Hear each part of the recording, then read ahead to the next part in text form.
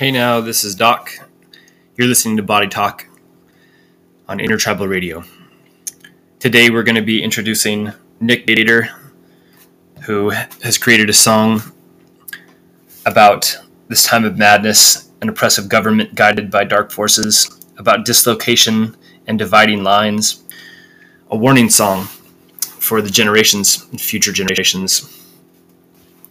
Today we'll also be discussing how ecocide is the fifth crime against peace, against humanity, and what's left of us, decolonization and self-determination. We'll be discussing how law can save the earth and why education, not punishment, is the solution to reducing crime. Hang on, Body Talk.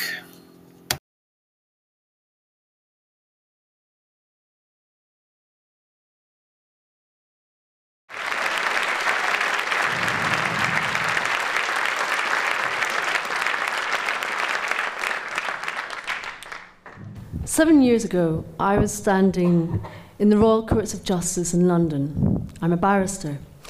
And it was the very last day of a long-running case where I had been representing a man who had been very badly injured and harmed in the workplace. And I was his lawyer, and I was giving voice on his behalf in court. There was a moment of silence while we waited for the judges to come into the room. And at that moment, I looked out of the window, and I got thinking. Let me move this. I looked out and I thought, you know, the earth has also been badly injured and harmed. And something needs to be done about that. My next thought actually changed my life. I thought, the earth is in need of a good lawyer. Now, that was a thought that didn't leave me alone. And I went away and I thought about it, and I thought, well, you know, as a lawyer in court, where are the tools that I need to represent the earth in court? And what I realized was that they didn't exist. So I started thinking about this. What do I need to put in place for this?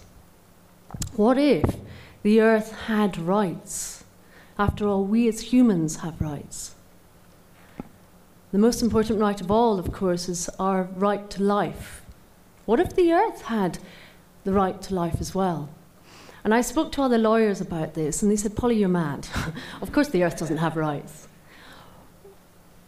And after all, there's a whole body of environmental law out there. You know, why not just use that? But I said, well, there's a problem here. All this existing environmental law, it's not working. It can't be working because you just have to look at the Amazon to see that it's not working. We're looking at mass damage and destruction that's escalating every day. Existing law is not stopping that. So what I did was I looked around to see who else was thinking like me. And what I discovered was that, in fact, there are many people thinking like me.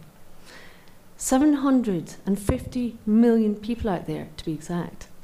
370 million of them are indigenous. They get the idea that the earth has the right to life. They get the idea that life itself is sacred, not just human life, but all life.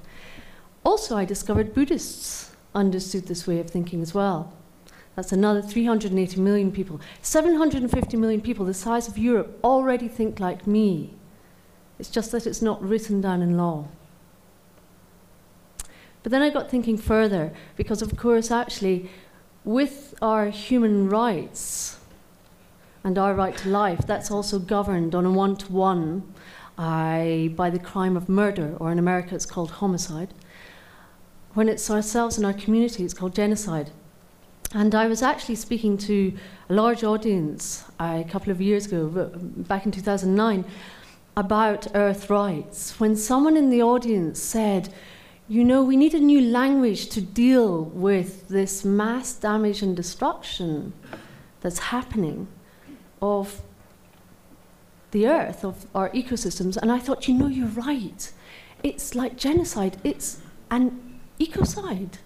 And it was one of those light bulb moments. Literally, I felt as if a light had gone on above my head. And I thought, my God, it should be a crime. is that possible? Could we make ecocide a crime? And I rushed home, and I went off and I researched this. And 3 months later, I came up for breath. And I realized that, in fact, indeed, not only could we make it a crime, but it is a missing 5th crime against peace. Now, you'll see here in the slide, what this sets out here are what are known as the international crimes against peace. We already have crimes against humanity, war crimes, genocide. They were put in place after World War II. And they act as umbrella laws that cover the whole of the world. They're kind of super laws. They supersede everything else. All other laws must come in line with them. Crimes of aggression, that's the run-up to war, that was just put in place in 2010.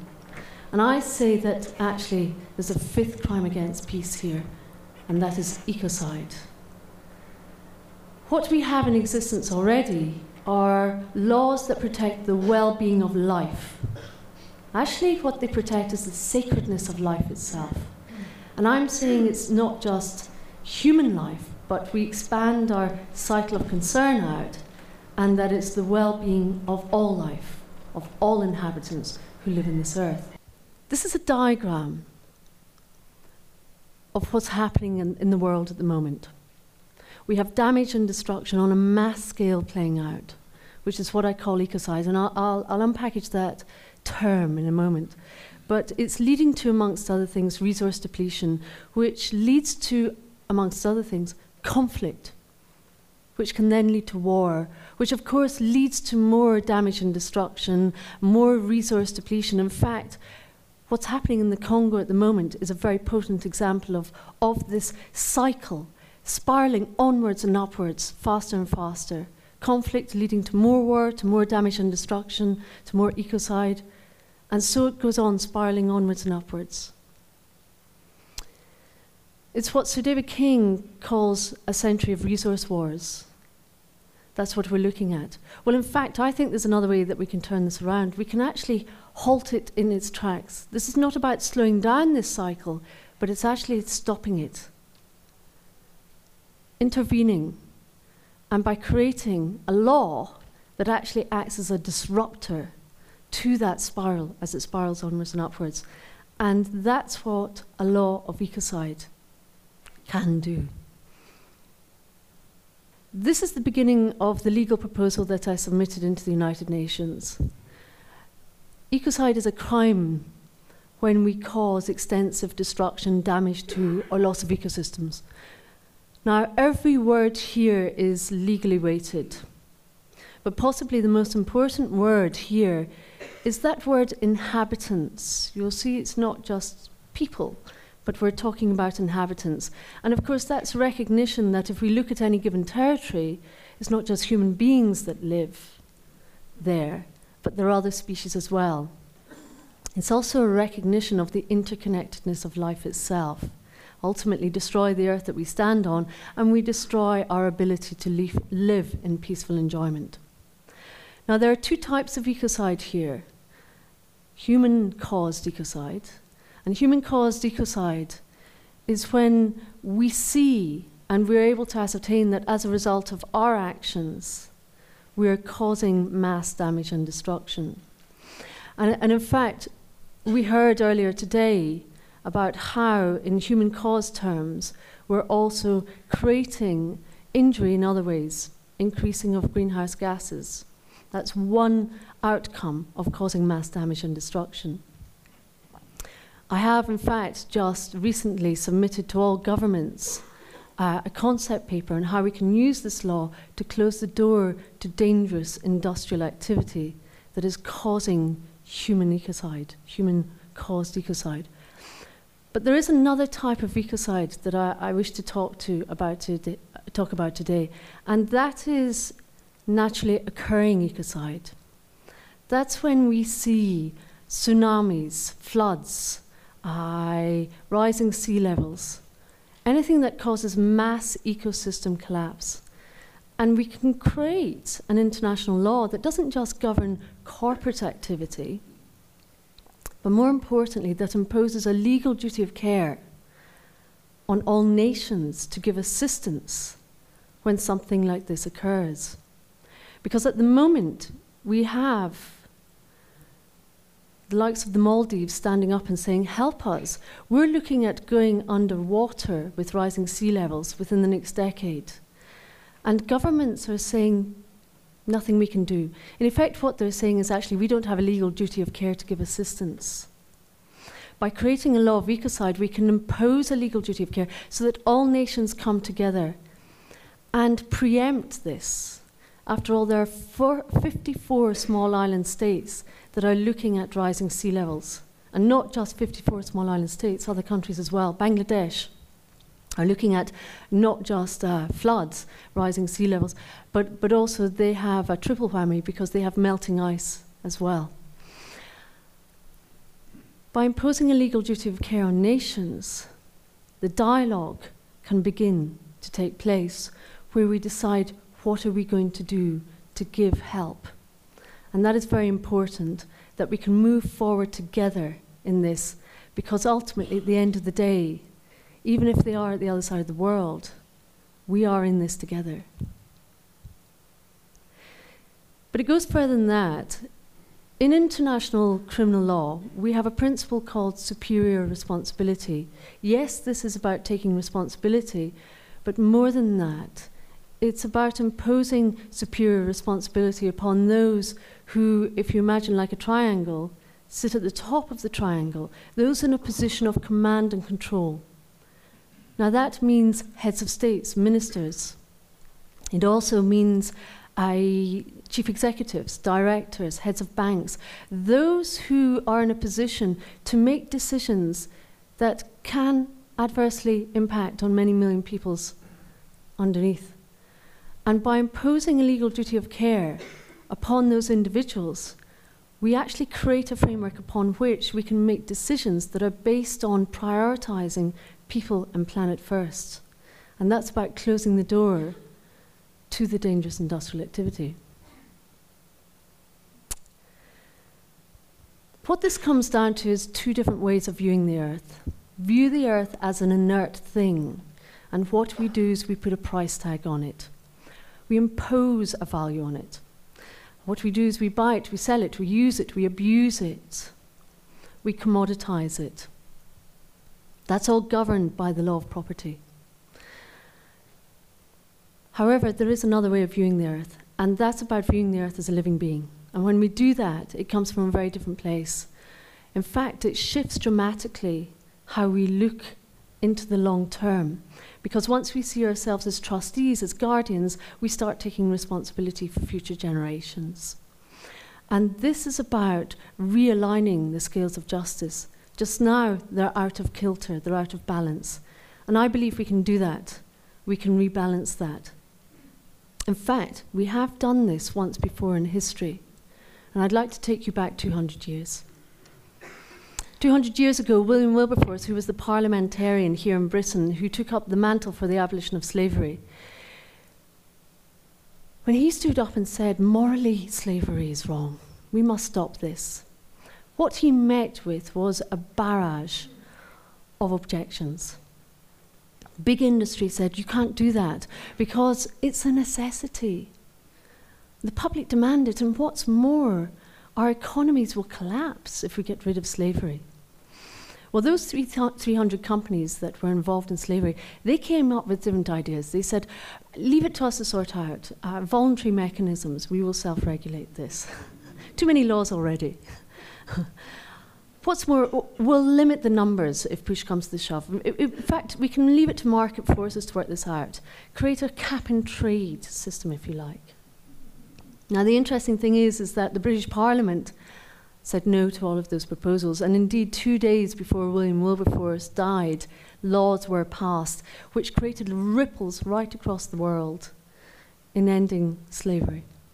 Now, if we look to today, what we're seeing is actually a very similar picture. What's changed here is the picture. This is of the Athabasca tar sands in Canada.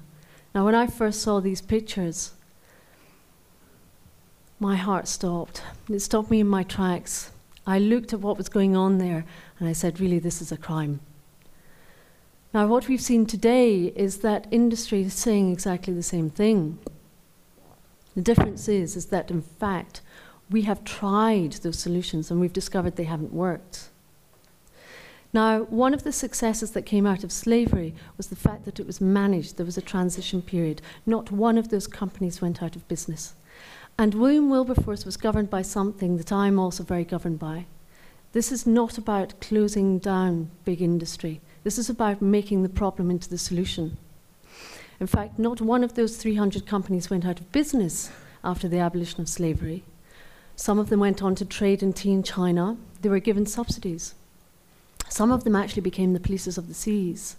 Because William Wilberforce said 3 crucial things have to happen. You pull the subsidies, you outlaw the problem, and you create new subsidies in the other direction. And that's precisely what we're needing to do today. But it's more than that. It actually goes back into the annals of time, of something that's known as the sacred trust of civilization. Now, this is a concept that goes back in written documents, as far as I could find, to the 16th century. And it's been enshrined in the United Nations Charter, which is our first successful international legal document put in place after World War II. And what that says is that members of the United Nations have a duty, a legal duty, to put the interests of the inhabitants, it's that word again, inhabitants, as number one. It's a primary duty that we have, duty of care, and that we accept as a sacred trust.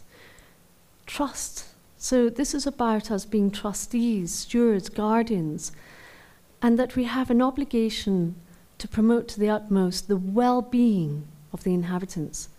It's a health and well-being provision. It's about putting people and planet first. A law of ecocide gives this section in the United Nations Charter legal validity. And that's very important. Because an international law of ecocide is a crime against humanity, but it's more than that. It's a crime against nature. It's a crime against future generations. Ultimately, most importantly, it's a crime against peace. This is about prioritizing people and planet over and above profit. But also a recognition that when we do that, when we open the door to a conflict-free world, we can create innovation in a very different direction that actually gives us abundance in many, many ways. Now, I'm not anti-profit, not at all. In fact, I'm very pro it. But what I am doing is I'm closing the door to that which causes life destruction, and I'm opening the door to that which affirms life itself. So this takes me back to 7 years ago when I started with one very powerful thought, and how it's really led me on a journey, and it continues to do so. It's not just about proposing an international law of ecocide, but in fact it's also beginning to lead me along a journey of examining what is it that we need here. Leadership, and adaptive leadership. We have fast-changing times. It's also led to a book, Eradicating Ecocide, that sets out this law and explains why law, in fact, has caused the problem. Did you know this? It is the law for corporations to put profit first. A company has a legal duty to maximize its profits to its shareholders. Now, that used to serve us well, but unfortunately we didn't look to the consequences. A law of ecocide would supersede this and impose a piece of legislation that in fact allows us to look to the consequences. A think before you act provision, but acts as a great turnkey. Now, in conclusion, I just want to say this. Martin Luther King once said that when our laws align themselves to equality and justice, then we will have true peace in this world. When our laws align themselves with a higher understanding, then we will have that true equality and justice. Ecocide is a law that allows us to align ourselves with natural justice. And I believe that in my life, that is something worthy of actually giving my life to make happen. Thank you very much.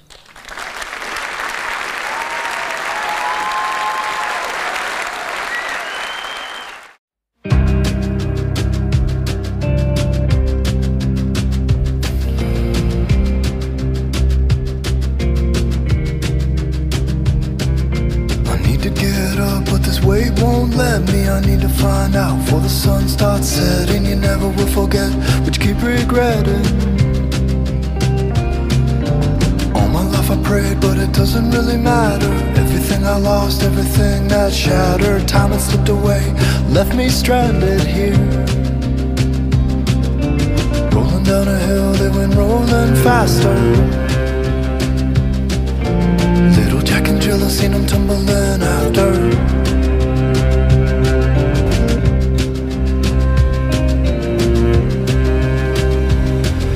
I said I feel fine, but inside I'm dying. If I said I don't care, you know that I was lying. In my head here instead, a little boy crying.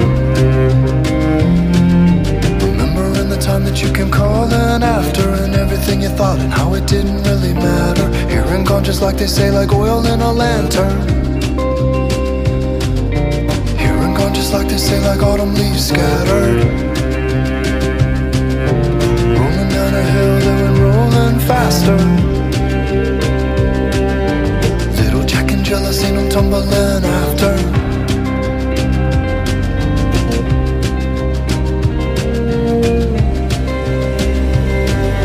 Seems I lost my way, it seems I lost my traction. I can't believe the truth, and when it finally landed, here today, gone, and then a memory of you laughing. Take this little pill, call me sometime after. Time enough to kill, enough to pull the ladder. Wondering out loud, what's the point, what's the matter?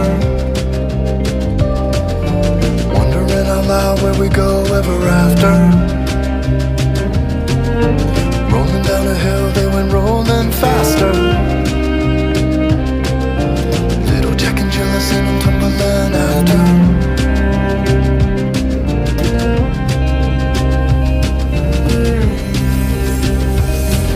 There's something in my bones, yes, it feels like danger. Everyone I know, they have become a stranger. Everything I lost, everything I wagered. The storm is up ahead, it is moving faster. I'm running down a road, something's coming after. Saw it in a dream, another great disaster. Sturdy as my will, shadows moving faster. Rolling down a hill, they went rolling faster. Little Jack and Jill, I seen them tumbling after.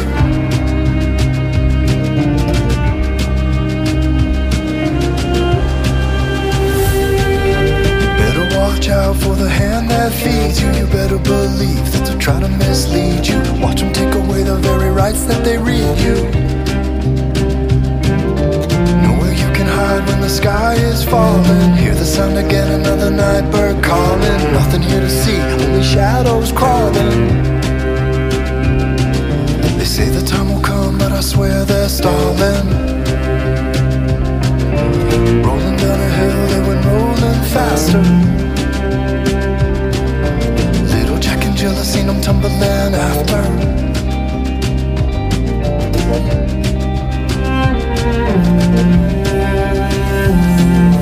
Careful what you do with your best intentions. Careful where you go and how you make impressions. Time will surely show you will learn your lessons, kid.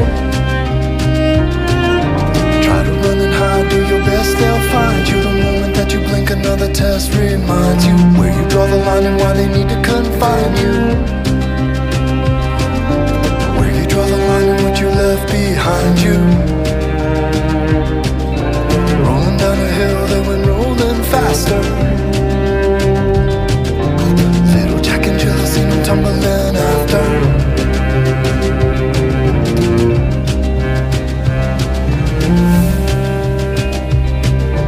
Tell me now, son, tell me who's your master. I can give you everything that you've been after. All of this and more, so tell me what's your answer. Skin to shed, another chance at healing. And yes, it kinda hurts, but you need that feeling. There's nothing I can say, in the end send reeling.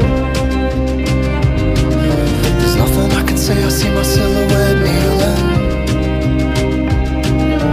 Rolling down a hill, they went rolling faster. Little Jack and Jill, I seen them tumbling after.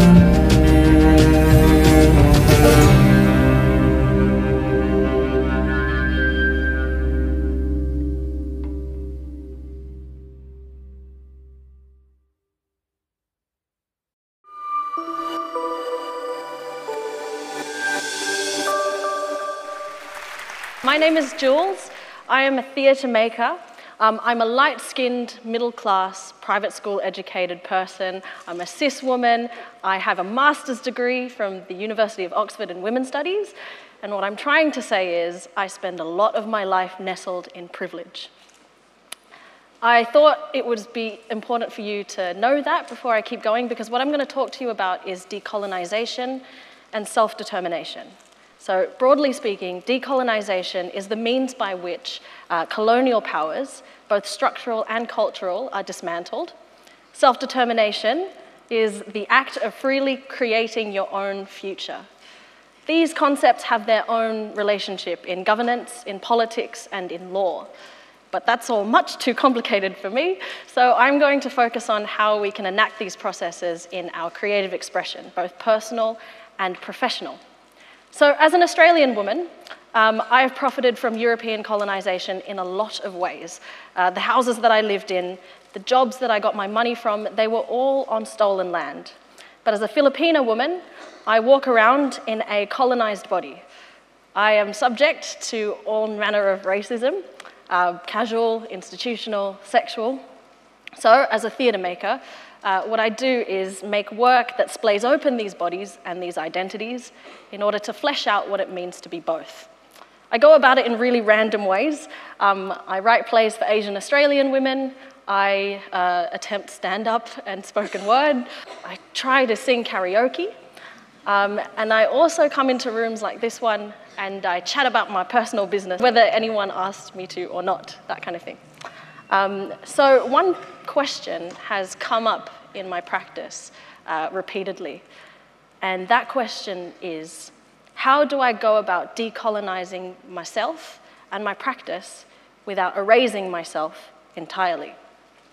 In the East Asian theatre community in the UK, one of the biggest questions that we face is how to combat our own erasure in the British cultural sphere specifically. To roughly paraphrase from the wonderful Vera Chock in her chapter in The Good Immigrant, East Asians are approximated as the third largest ethnic group in this country. But spend 1 minute scrolling through BBC iPlayer and you'd be lucky if you could count the number of yellow faces that you see on one hand. That's if you're lucky. As if our general absence weren't enough, we seem to be whitewashed out of pretty much everything in sight. Earlier this year, in January, the Print Room, a once well-regarded theatre in the west of London, opened a Howard Barker play that was set in ancient China. No prizes for guessing, but it featured an all-white cast and team. What was most upsetting to me about this was that the play seemed to use Chinese culture and living histories that belong to real Chinese people in order to promulgate some sort of exoticist fantasia for the benefit of goodness knows what or whom. The theatre ended up defending the play, saying that any allusion to ancient China was merely invoking the abstract and folkloric idea of the universal, which I struggle to believe is actually a thing. Particularly when you have real Chinese people looking at you in the face and saying that it's not. So, after protest upon protest, a bunch of East Asian theatre companies came together and they sent out a survey to the community to gauge their concerns. It found that an overwhelming majority of us had a deep concern for the lack of East Asian representation in mainstream media, and therefore a deep desire to be part of the British mainstream. And yes, I am one of these people. Wouldn't it be nice to see more people who look like me on telly, yeah? Wouldn't it be nice to feel valued and seen and heard just as much as anybody else? Yes, it would be really, really nice. But if I were to wake up tomorrow to an announcement that the BBC, ITV, Channel 4 and Sky were each going to commission brand new programs that featured all East Asian casts, do I have any proof that any power has actually changed hands? Earlier this year, a Melbourne-based artist and researcher called Tanya Kanyas wrote an incredible article, and it was called "Diversity is a White Word." In the article, Tanya foregrounds the notion that in Australian arts and culture, diversity has been deployed in cosmetic terms, which means that white-led organisations started paying more attention to the white to non-white ratio of the people in their public images than they did to providing any meaningful support to people of colour behind the scenes. Tanya writes, just because we exist in a space does not mean that we've had the autonomy in the process by which that existence has occurred. And she uses this diagram in order to measure out whether or not that diversity initiative has actually done anything more than make the organization look good. So this is Sherry Arnstein's ladder of participation. At the bottom, we have our most tokenistic practices. So that's like engaging a group of people in order to just manipulate them for your own benefit, for your own purposes. That's at the bottom. If you climb up a little bit, you get to consultation and placation. And that's things like hiring that one diversity officer for the building so that everybody has one person to talk to in relation to all diverse people things. Yes? So that's in the middle. Right at the top, we have delegated power and citizen control. And what that entails is a group or a community doing their own thing that they devise and that they execute themselves. An organization can come along and support and help so long as there are no strings attached and that the power and the control remains firmly in the community's hands. Now, let's go back to the weird fantasy that I had, that all the terrestrial networks were suddenly programming East Asian programs for the general British public. Where do you think on Arnstein's ladder of participation that would be? The networks themselves are actively trying to fulfill a brief of their own, so I think that's citizen control and delegated power out. The head commissioner of the network and the East Asian castes and teams that they are employing don't necessarily have equal power, so that's partnership out. If we're lucky, we're sitting pretty at around the consultation placation level, which means that East Asian people have a presence in the room that they're in, but when it comes down to the final decision making, that's down to the network. So what was once a fever dream of ultra representation is now sort of a middle ground goal. At best, it's a small move towards something better than invisible. At worst, however, it might represent an inculcation and exploitation within a system that was not built for us in the first place. Because no matter how feisty or strong-willed these East Asian characters are, they have been created for mainstream tastes and mainstream interests. So, what does this have to do with decolonization? Well, my heritage is in the Philippines. It's a country that has undergone hundreds of years of colonization. Colonization still has an effect in the country's governance, its education, its economic situation, and its culture. Colonialism still has a say in how Filipino bodies walk around in the world. It says that we are more likely to be mail-order brides, to be sexually submissive, to be compliant, to be adaptable, to be trafficked. It also says that whiteness is something to be aspired to and that most of us aren't white enough. Therefore, we have a gigantic skin whitening industry, so massive that approximately 50% of Filipino people have tried a skin whitening product or use it on the regular in their lives. What we need isn't more of that. What we need is to divest power from what that is. What we need is something else. Yes, I do want to see East Asian people on telly, who wouldn't? But I also know that something fundamental about the way in which we consume the bodies of people of colour and Indigenous people needs to change. Last Christmas, I went back to Australia to develop a script with the National Playwriting Organisation there, which was very cool. And it was a total honour because I'm a baby playwright, and it was really unexpected, and I got to work with some really amazing people. The script that I was working on was for 2 Asian Australian women. And the director of the workshop, some way during the process, asked me to set my characters on a scale from Asianness to Australianness. Like, is she downtown Beijing? Or is she Crocodile Dundee? The question threw me at the time, and it still kind of does, because What was happening to my characters is exactly what happens to a lot of first-gen migrants around the world. White people want to know, how Asian really are you? And it only encourages us to see ourselves as a spot on a spectrum, or worse, as a rung on a ladder towards whiteness. In the context of the workshop, even I could see that the question was justified within the discipline of Western dramaturgy, which is why what we need to do is to question the terms of engagement, question the tools that we are given for our self-expression. Do they fit? Do they confine us? Do they silence us?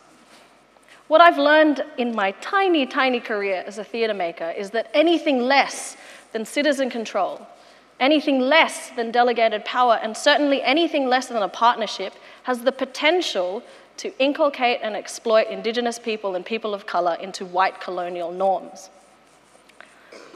But as somebody who has invested in and has worked at their whiteness for so long, how do I know that once I divest power from the whiteness that lives inside of me, that there will be anything left for anyone to erase? What I have for you now are three sort of things that might help us stumble towards an answer.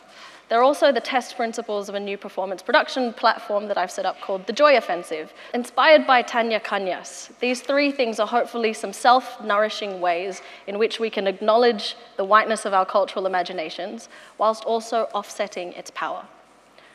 The first of these is investing in and creating new spaces, physical, temporal, planned, or enacted by chance. I want to encourage you to keep on creating new spaces in which you are not the other.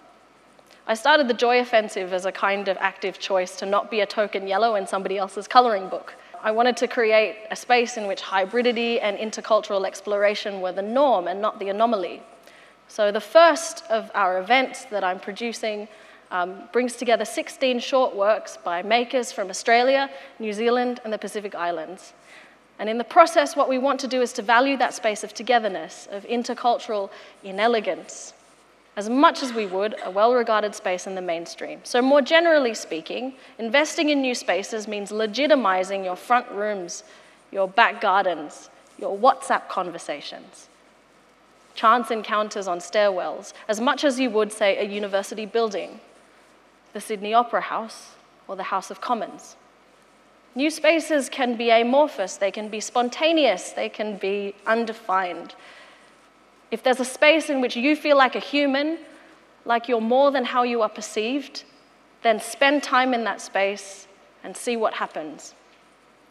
The second thing is placing power in the process. So this sort of goes against what we know about arts and enterprise, right? What we're told is to maximize our reach, to maximize our influence, to treat our peers as workers, and to treat our audiences as customers to be satisfied. Worse still, as ignorant subjects looking to be educated. In the performing arts, what ends up happening is that we commodify artists' bodies in order to play into a system that doesn't support us back. If we place power and value in the journey of creating a piece of theatre, however, it works against this in some way.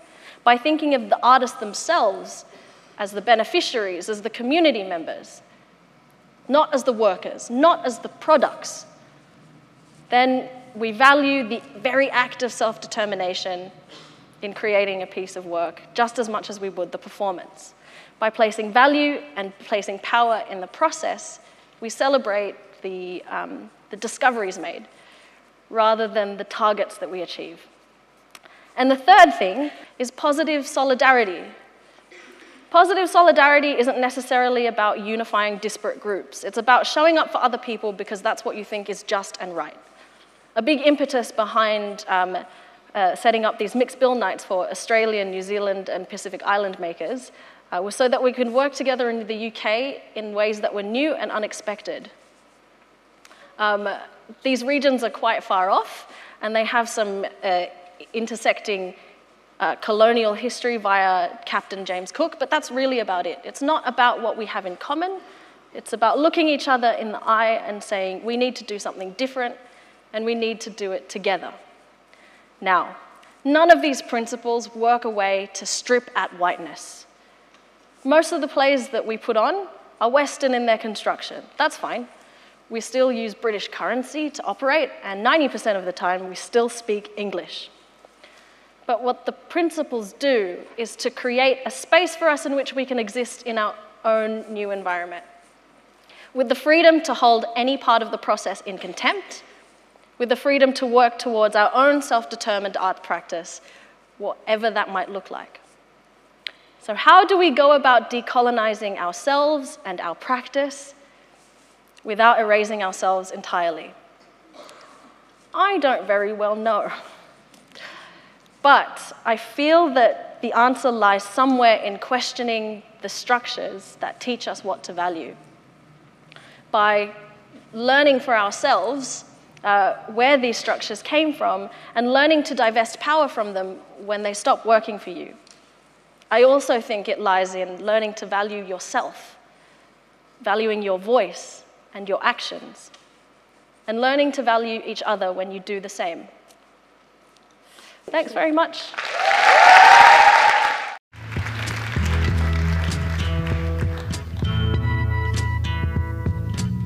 There's something happening here. How many of you have ever seen a TED Talk that changed your life? Can I see a show of hands?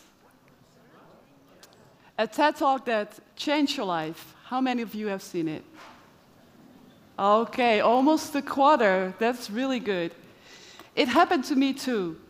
It was New Year's Day, 2013. Outside, it was 6 degrees. Gray clouds were blocking out the light of the sun, and rain was dribbling down on my windows. A typical Dutch winter's day. I had some free time between my late breakfast and a visiting friend. And I remembered I had this TED Talk by Polly Higgins on my to-do list. So I turned on my computer and I sat down to watch it. And 18 minutes later, something had fundamentally changed inside of me. All of a sudden, I understood why I had become a lawyer, why I had left the world of law behind in my mid-20s disillusioned, and most importantly, why it was now time for me to return to it. 2.5 years later, I'm standing here on this red dot of TEDx Haarlem, giving a talk about enlightenment. So let me explain you something about the Enlightenment. The Enlightenment was a very important period in the development of law. It gave us the separation of state powers and fundamental rights and freedoms. Central was the idea of liberation. The Enlightenment liberated individuals from repressive traditions, from power abuse by almighty kings.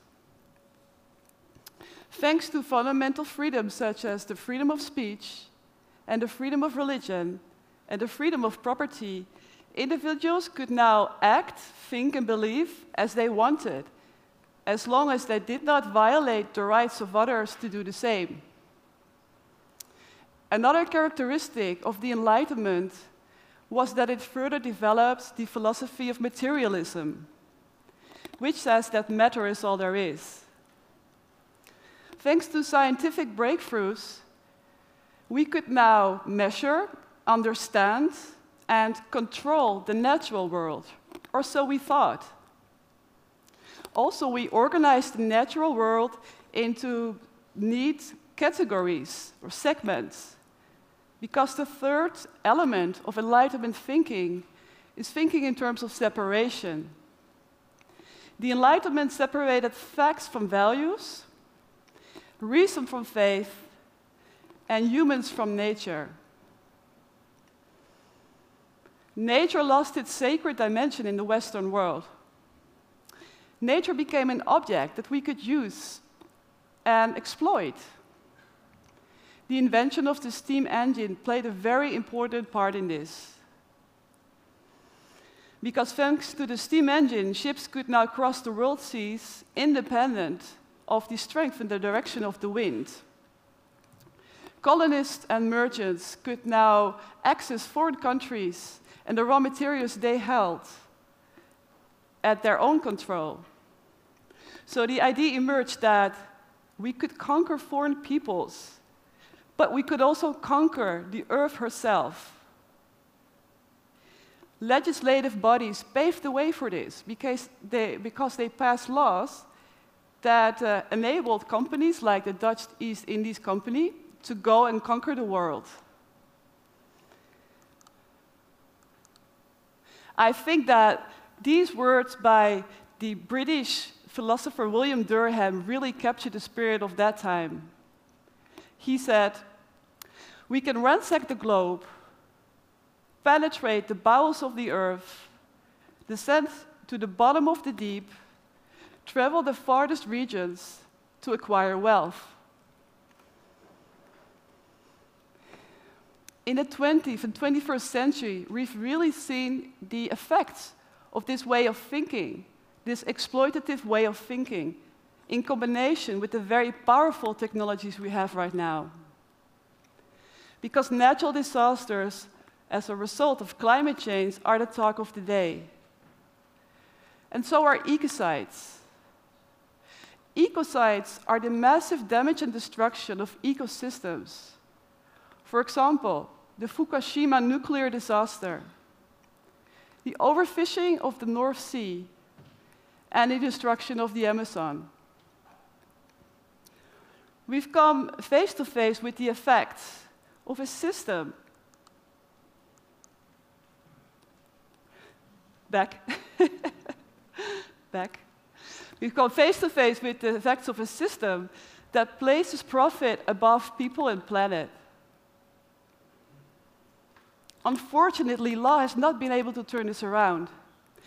Environmental law has done great things in protecting parts of nature, but it has not been able to address the core flaw in our legal system, and that is that the earth is considered to be an object, instead of the living, super complex organism that it really is. So when the Enlightenment liberated individuals, it contributed to a way of thinking that has enslaved the natural world. And law helped this process. And this disillusioned me so much 10 years ago that I decided to leave the world of law behind. But on that New Year's Day 2013, something shifted in me. Because all of a sudden I realized that there were now lawyers around the world who were waking up to the fact that if we enslave the natural world, we also threaten our own freedom. Because without a clean and safe living environment, it's really hard to enjoy my right to health, or my right to education, or to employment. Simply put, there are no human rights on a dead planet. And this realization lies at the basis of the climate case that Urgenda, the Dutch organization Urgenda, started against the Dutch state. I joined that case together with almost 900 other Dutch citizens, people like you and me. On April 14th of this year, we went to the court in The Hague, and we presented our arguments and demands. We said that the state is not honoring its duty of care towards us citizens by not reducing CO2 emissions quickly enough to avoid climate catastrophes. And we stood there, present generation, asserting our right to a clean and healthy environment. But we also were there to represent future generations. Because the children of our children, they don't have a voice. They have no way to influence the decisions that are taken today. They are powerless, but they will so greatly be affected by whatever is decided today. So we stood there giving them a voice, and I found this display of solidarity between generations a very beautiful thing. Other lawyers made a more radical move. They left the focus on human rights behind, and they placed the earth central. We call them earth lawyers. They say, the earth is not an object, it's not property, we're not its owners. The Earth is a living being. It's alive. It has rights. It has intrinsic value regardless of its value for us, humans. We have to balance and harmonize our own laws with the laws of nature.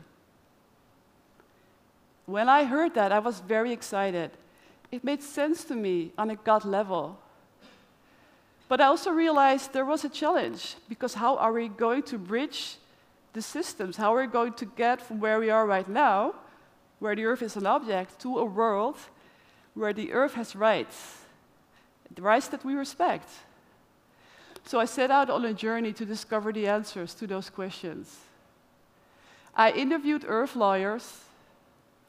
I published about these developments. I joined national and international campaigns.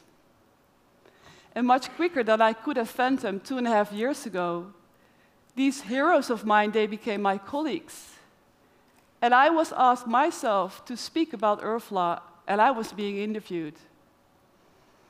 I also realized that the break I took from law served me to prepare me to come back to it.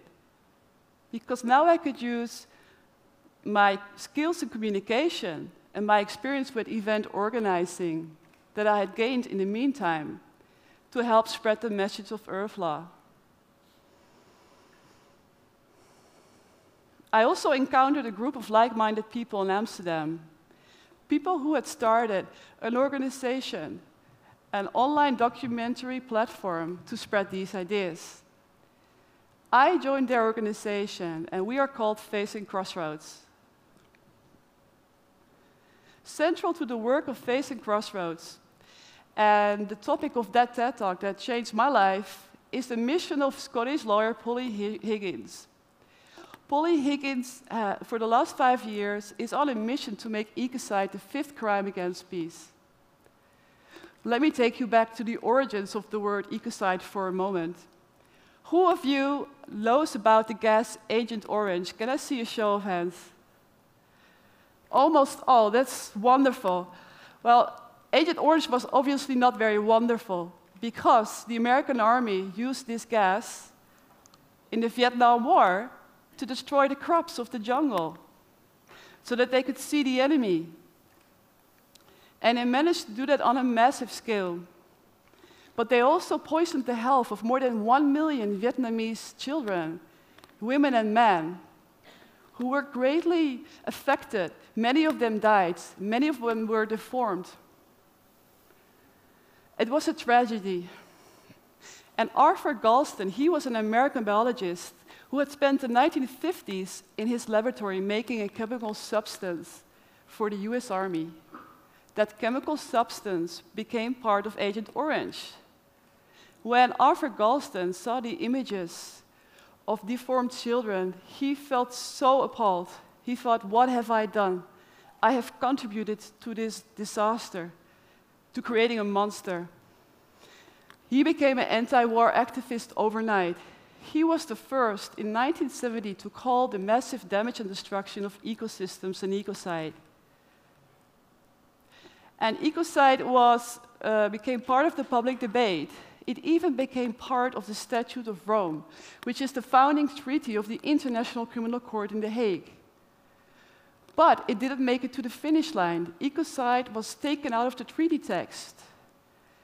And right now, Polly Higgins is on a mission to correct that error. She wants us to speak up collectively to say it is illegal to make money out of destroying the natural environment. This should be a crime against peace. I fully agree with that. And I know that if enough speak up and support her mission, we can make this a reality. Another Earth lawyer who I greatly admire and who I had the honor to interview is South African Cormac Cullinan. Cormac was a law student who joined the anti-apartheid resistance in South Africa. And when the apartheid regime fell, he became a lawyer and a maker of environmental laws. And he realized that now that the apartheid regime had fallen, the new challenge was the enslavement of the natural world, because he saw the limitation of the legal system that sees nature as an object. He realized he could never do justice to the natural world in that system. He wrote a book called Wild Law, and in Wild Law, he proposes a new system in which we humans balance our rights with the rights of nature. A system in which we agree that nature is worthy to be protected. I realize that might sound quite utopian, but the interesting thing is that principles of wild law found their way to the Constitution of Ecuador really soon. In 2008, Ecuador changed its constitution, and it gave rights to Mother Earth in its Chapter 7. Bolivia has done the same in its national laws. In the United States of America, more than 30 communities have given rights to nature. In Belize, a court ruled that the reef is not an object, but a living being that should not be exploited for commercial gains. Just 4 days ago, a high court in Delhi, India, ruled that birds have the right to fly. They should not be kept prisoners in cages, and they should not be subjected to cruel treatment. Right now, a group of European citizens is preparing a petition for the European Commission, asking that we give rights to nature in Europe. When they get 1 million signatures, the European Commission has to listen to them. So these are very positive developments, and I could give you so many more examples. But then my TED Talk would take way too long, so I'm not going to do that. But what I feel is that these examples, these developments, are proof that something is changing. Something in our mindset about how we relate to nature is changing. I'm so excited to be part of that. The question is this changing quickly enough? Unfortunately, for many people around the world, the answer is no. Because small-scale farmers and fishers and hunters, especially in the developing world, and especially from indigenous peoples, every day are confronted with the land grabs of their farmlands, with the pollution of the rivers they fish in, with the destruction of the forests they live in, by hands of companies who want to grab the resources like wood and oil and coal and fish to make money. And many of them don't accept it. They stand up to defend their environment. And that's why we call them environmental defenders. But the tragic thing is that being an environmental defender is such a dangerous thing to do. Because according to Global Witness, on an average, every week, 2 environmental defenders are murdered just because they speak up for the environment. One of them was this man, Indra Pelani from Indonesia. He was killed last February in a struggle between farmers and a local paper corporation. He was murdered by security forces. He was just 22 years old, his whole life ahead of him. NGOs worldwide are now placing a spotlight on the work of environmental defenders such as Indra Pelani. I believe that being in the public eye can make all the difference for their private safety. Also, the organization Grout has done something fantastic. They have created an online platform for crowdfunding for the work of environmental defenders, so we can financially support them in their David versus Goliath-like struggles. So what environmental defenders and earth lawyers are doing is they are using their fundamental rights and freedoms, their freedom of speech, their freedom to demonstrate, to help restore the earth. They realize that we can only be free if the earth is healthy, if the earth is safe, if the earth is clean. And the sharp distinction between humans and nature is dropping away. Because this time, we realize that we're always connected to nature, because we're part of nature. So in the Enlightenment 2.0, we use our individual fundamental rights and freedoms not in isolation. We use it in the context of a flourishing Earth community. We use them in relationship with the Earth. I personally have found my purpose thanks to that TED Talk. I realized I want to use my freedom of speech and my legal background to express my love for the Earth and my love for those who defend her. I took the inspiration I got from that TED Talk and with it literally changed the course of my life. I've come to realize that when an idea captures you so strongly as it did to me, it probably means that you're meant to become one of its spokespersons. For me, this has been a journey of daring to stand up and take my space and speak up for something I believe in. And I believe that all of us should speak up for the Earth. I think that all of us, we should all use the fundamental rights and freedoms we got in the first Enlightenment to contribute to the second one. We should be the voice for the Earth. We should demand that we leave this crazy system behind that makes money out of destroying the Earth we live on, the Earth that nurtures us. So I want to do a call out to you. Please, step up. Be that voice for the Earth. Do what you can in your own private life. Make a difference. She needs you. And there are so many ways to do so. You can support the environmental defenders on ground. You can sign a petition to make ecocide a crime, a petition that I know makes a real difference. And you can join us at Facing Crossroads. I am committed to doing this. And whenever I have a day that I feel discouraged, a day that I feel it's too much of an uphill battle against these big corporations, I remind myself of these words by poet Denise Levertov that always give me great hope, and I will end with that. We've only begun to love the Earth. We've only begun to imagine the fullness of life. How can we tire of hope? So much is in bud. Thank you very much.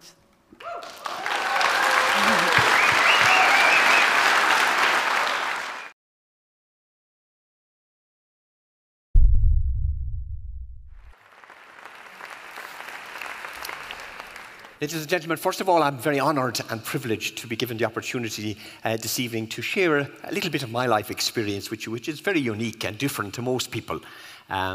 But like most people, I'm sure when you think of prisons, or if you went to go to work or do something in a prison, I'm sure your beliefs and perceptions would be pretty similar. And that I'm going to share my perceptions with you that I had way back in 1968 when I went to work in prison for the first time, on the 8th of March in 1968. I was assigned, as it happened, to Limerick Prison, a small little prison at the time in Mulgrave Street in prison. And I went coming from Tipperary and growing up in the countryside with a very, very black and white belief system and perception of prison. And it was simply that all the baddies are in prison and all the goodies are outside. And I was disillusioned within a week. Because seriously, what I found was the very opposite. I found a small number of people in prison, first of all, only 47 in Limerick at the time. There were only 600 in prison in Ireland at that time. There's around 4,000 today with another 1,000 probably on temporary release. So that gives you an idea over 40 years how the numbers have escalated. But what I found were a lot of social misfits. It reminded me of the population of a county home that were prevalent in Ireland at that time. Poor old misfortunes of people who had tough times and life was tough on them, and they were more social rejects than they were criminals. And from then on I began to question the perception and I began to do some work on it. And over 40 years, I spent over 40 years in the system. And I'd hope that my little input will raise awareness for you and make you more aware and maybe question more the reality of our prison system, our criminal justice system, justice being at the center of that, and maybe a whole lot of issues around social issues as well that I believe should be questioned. I think it's the one subject I'm always amazed at is crime and criminality. It's the one subject that people very, very, very seldom, especially people in authority, very seldom question the causes and the reasons for it. We react to it all the time. on the basis of what's popular rather than what's right. And that would be very much my experience. And the first little point I want to make to you today is the absence of research, national research in particular in Ireland around the whole criminal system and the connection between criminality and the social circumstances of people and the educational circumstances of people is appallingly inadequate. The last decent piece of research that was done, would you believe, it was only done in Mountjoy, which is not Ireland at all, only a tiny part of the prison population. And that was done in 1996. So that's 18 years ago. So if you're looking for pieces of research and bits of information and something to base your arguments on, well, then you have to go back 18 years to get anything that's really useful. Now, that's a disgrace. And we still plan and governments still make policy on what? On nothing. It's like a definition once I came across about the contradictions between, about vision. And they said vision without action is a daydream, but action without vision is a nightmare. And we have a lot of the latter. So my first little point would be saying that any chance you get that you should be advocating, especially at third level. We have a wonderful third level education system in Ireland. I'm sure there's huge numbers of students out there that would be only delighted to get involved in all different pieces of research to bring forward some of the realities of it and the connection between social deprivation, poverty and criminality, because they're absolutely, totally linked.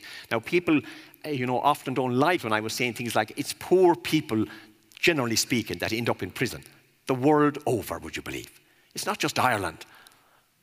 The world over. If you go into the prison populations the world over, you'll find huge numbers, the vast, vast numbers come from the poorest areas, poverty-stricken areas. In Ireland, 97% of all prisoners come from the two lowest socioeconomic groups. That's a phenomenal figure, 97%.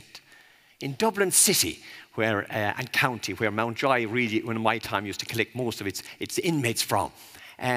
6 tiny little areas in Dublin City, not postal districts, but tiny little areas in Dublin, were the sources of 75% of all Dublin-born prisoners. And that's another amazing figure, I think, that 75% of all people who were Dublin-born that ended up in Mountjoy came from those 6 tiny little areas. And what areas were they? They were all areas of public housing, local authority housing, and usually big flat complexes. And so my second little point today is to mention the significance of public service and local authority housing and the consequences of bad housing planning. And I would go so far as to say, and Des O'Malley said it 5 or 6 years ago in Limerick City when he got an honorary degree in Limerick University, and he spoke about the social difficulties in Limerick City at the time, and he said the housing policy pursued in Limerick City by the local authorities over the last 30 years was a disaster. I would echo that, and I would say that, generally speaking, in all urban areas, our public housing policy has been a disaster. I don't know, do you ever think much about it, but what we do is we create housing estates and we put all the same social classes into them. All the professionals that are needed in that community drive in and present and provide the services and then drive out again. There's no integration. There's no stability in the communities. They're all one social class, extremely poverty-stricken people. And so then little wonder that in many cases they fall by the wayside. Another figure that will astound you and astonish you, perhaps, is that in Mountjoy, when we did a survey in 1997, we discovered that only 7%, 7 out of every 100, had stayed at education in Ireland after 16 years of age. Now, 16 years of age in Ireland is very significant in education because that's the age that you're required to stay in school legally. So after 16, you have a choice. Only 7% stayed in school after 16. 57% were gone by 15. And then no big surprise when a broader survey was done and we discovered that 50% of all prisoners were illiterate or semi-illiterate. That's another amazing figure. Illiterate or semi-illiterate, 50%.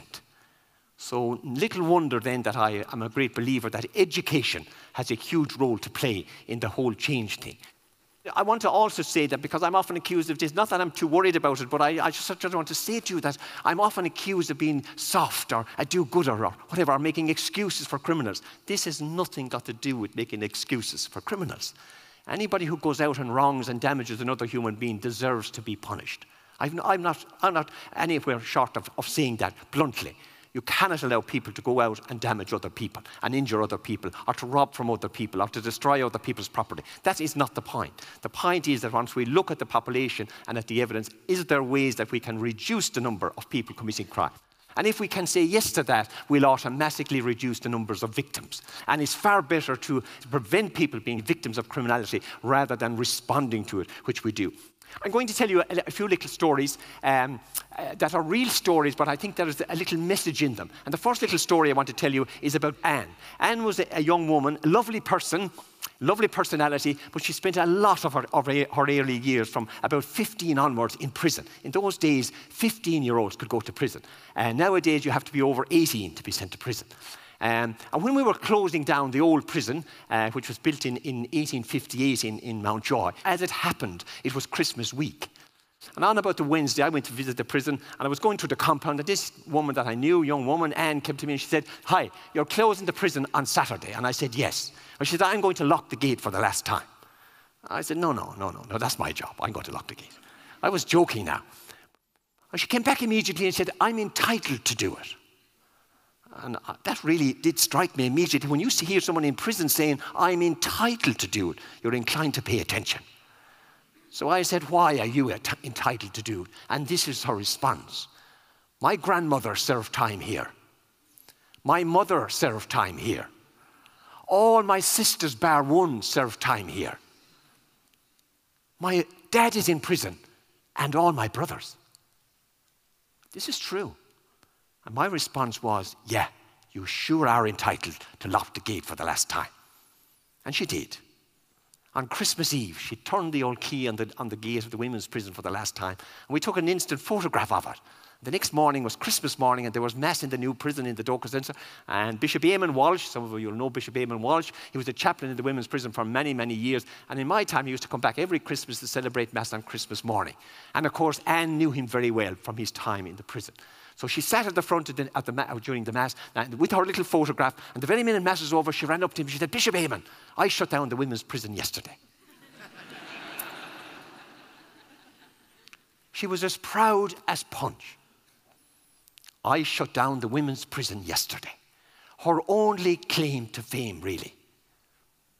And you might be wondering, because I bet you are wondering, how come one sister was not in prison?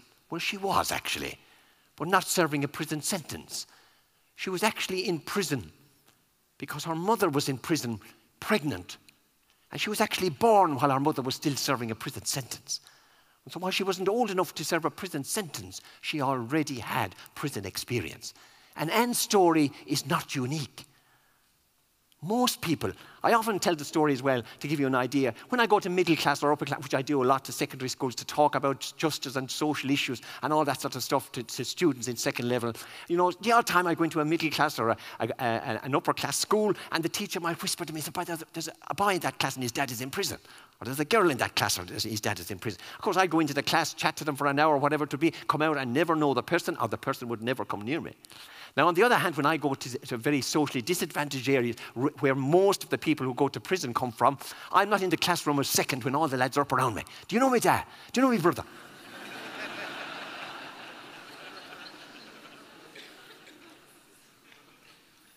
I want to mention culture.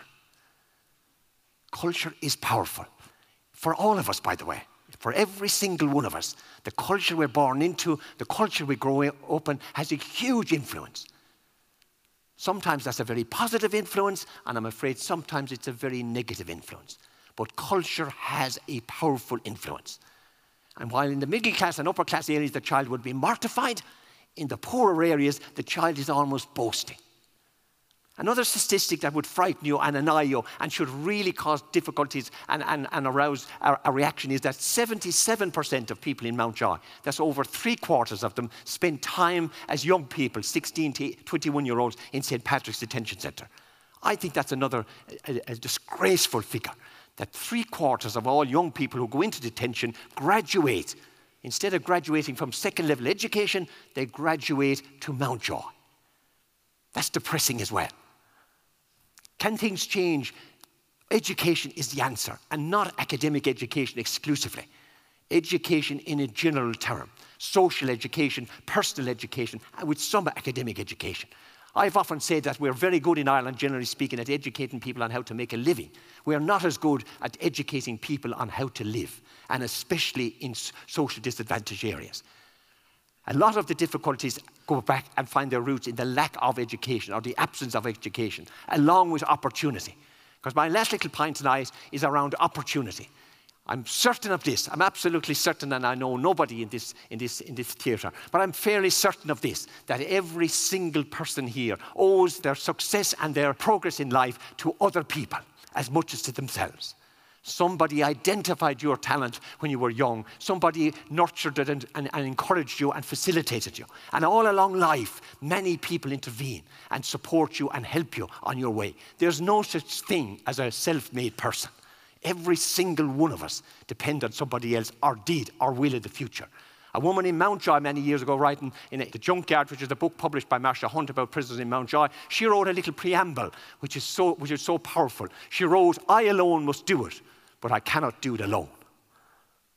I think that would apply to every single one of us. So I started with a story, and I'm going to finish with a little story about how an individual person can change a life. This young man, Jonathan was his name. He was 20 years of age. He looked 12. He was imprisoned in Mountjoy. He was there for a few weeks, and he wandered into the music class.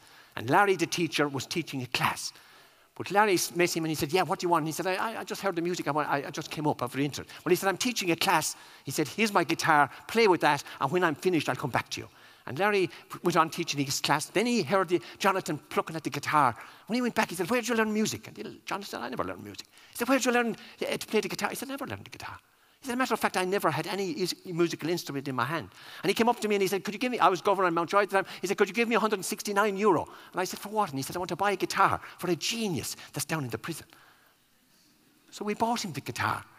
And he went on to study music. He left Mountjoy and went on to third level education to study classical music. A couple of years ago, I was down in Athlone one night, and this woman approached me at the end of a talk to parents, and she said, "Do you remember him?" Naming him. And I said, "Of course I do." She said, "He's teaching classical music today." The person I want to emphasize is not him, Jonathan, but Larry. The guy who kept his eyes and ears open and said, "Look, I can make a difference." I'm in a theatre. I've always wanted to be in a theatre and perform. I never got the chance until today, and so I think it's very appropriate that I finish off doing a short little performance, because this is a little reflection, but it's very serious. It's a little reflection that I hope will connect with every single one of you. It was a song one time recorded by Bob Dylan. It was written by Phil Ox, and it's called "There But For Fortune." And it goes, "Show me the prison, show me the jail. Show me the prisoner whose life has gone stale. And I'll show you, young man, with so many reasons why. There but for fortune go you or I. Show me the alley, show me the train. Show me the hobo who sleeps out in the rain. And I'll show you, young man, with so many reasons why. There but for fortune go you or I. Show me the whiskey stains on the floor. Show me the drunkard as he stumbles out the door. And I'll show you, young man, with so many reasons why. There but for fortune go you or I. Show me the country where the bombs had to fall. Show me the ruins of the buildings once so tall. And I'll show you, young man, with so many reasons why. There but for fortune go you or I. Thank you very much.